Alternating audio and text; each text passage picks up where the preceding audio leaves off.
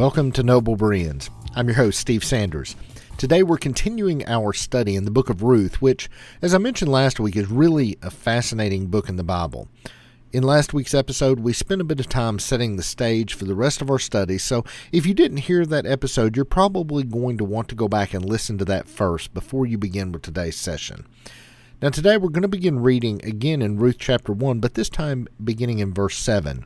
All the verses I'm reading today are from the Net version.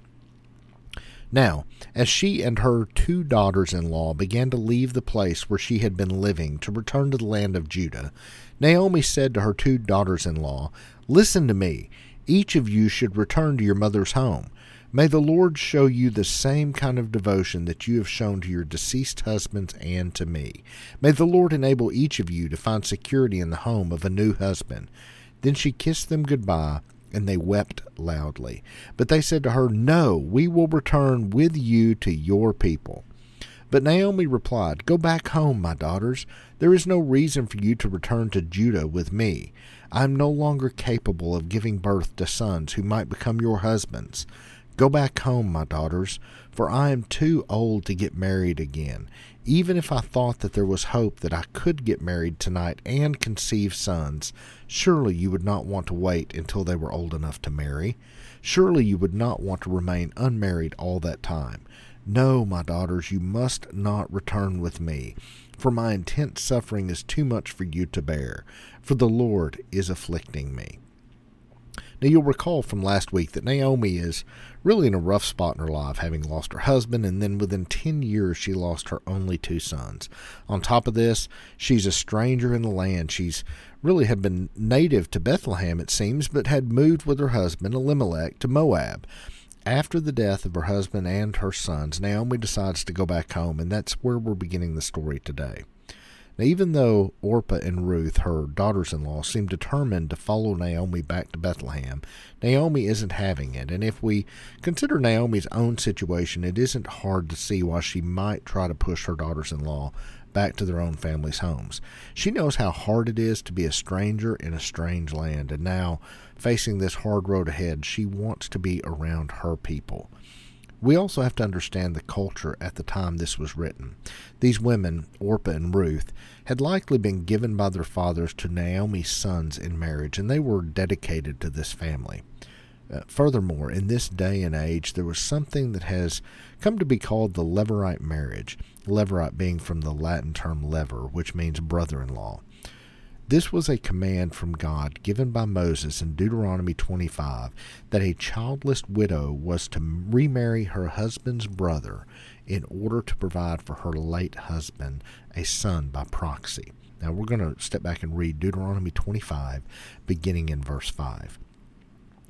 "If brothers live together and one of them dies without having a son, the dead man's wife must not remarry someone outside the family. Instead, her late husband's brother must go to her, marry her, and perform the duty of a brother-in-law. Then the first son she bears will continue the name of her dead brother, thus preventing his name from being blotted out of Israel. But if the man does not want to marry his brother's widow, then she must go to the elders at the town gate and say, 'My husband's brother refuses to preserve his brother's name in Israel. He is unwilling to perform the duty of a brother-in-law to me.' Then the elders of the city must summon him and speak to him. If he persists, saying, 'I don't want to marry her,' then his sister-in-law must approach him in view of the elders, remove his sandal from his foot, and spit in his face. She will then respond, 'Thus may it be done to any man who does not maintain his brother's family line. His family name will be referred to in Israel as the family of the one whose sandal was removed.'" As you can see, the Levirate marriage was likely taken very seriously in this culture and in this time. This was probably for a number of reasons, 3 of which would include inheritance, care for the widow, and then clan continuity. In this case, Orpah and Ruth may have both been expecting that a man from their deceased husbands' families would marry each of them in order to provide for them, as well as to redeem their husband's inheritance, which would continue to provide for them. Now, we'll likely begin with this same passage again next week with the same exact sets of verses, as there's a lot more to explore here. I encourage you to read these verses that I've given today, as well as the rest of the chapter around this, as you begin to prepare for the coming studies.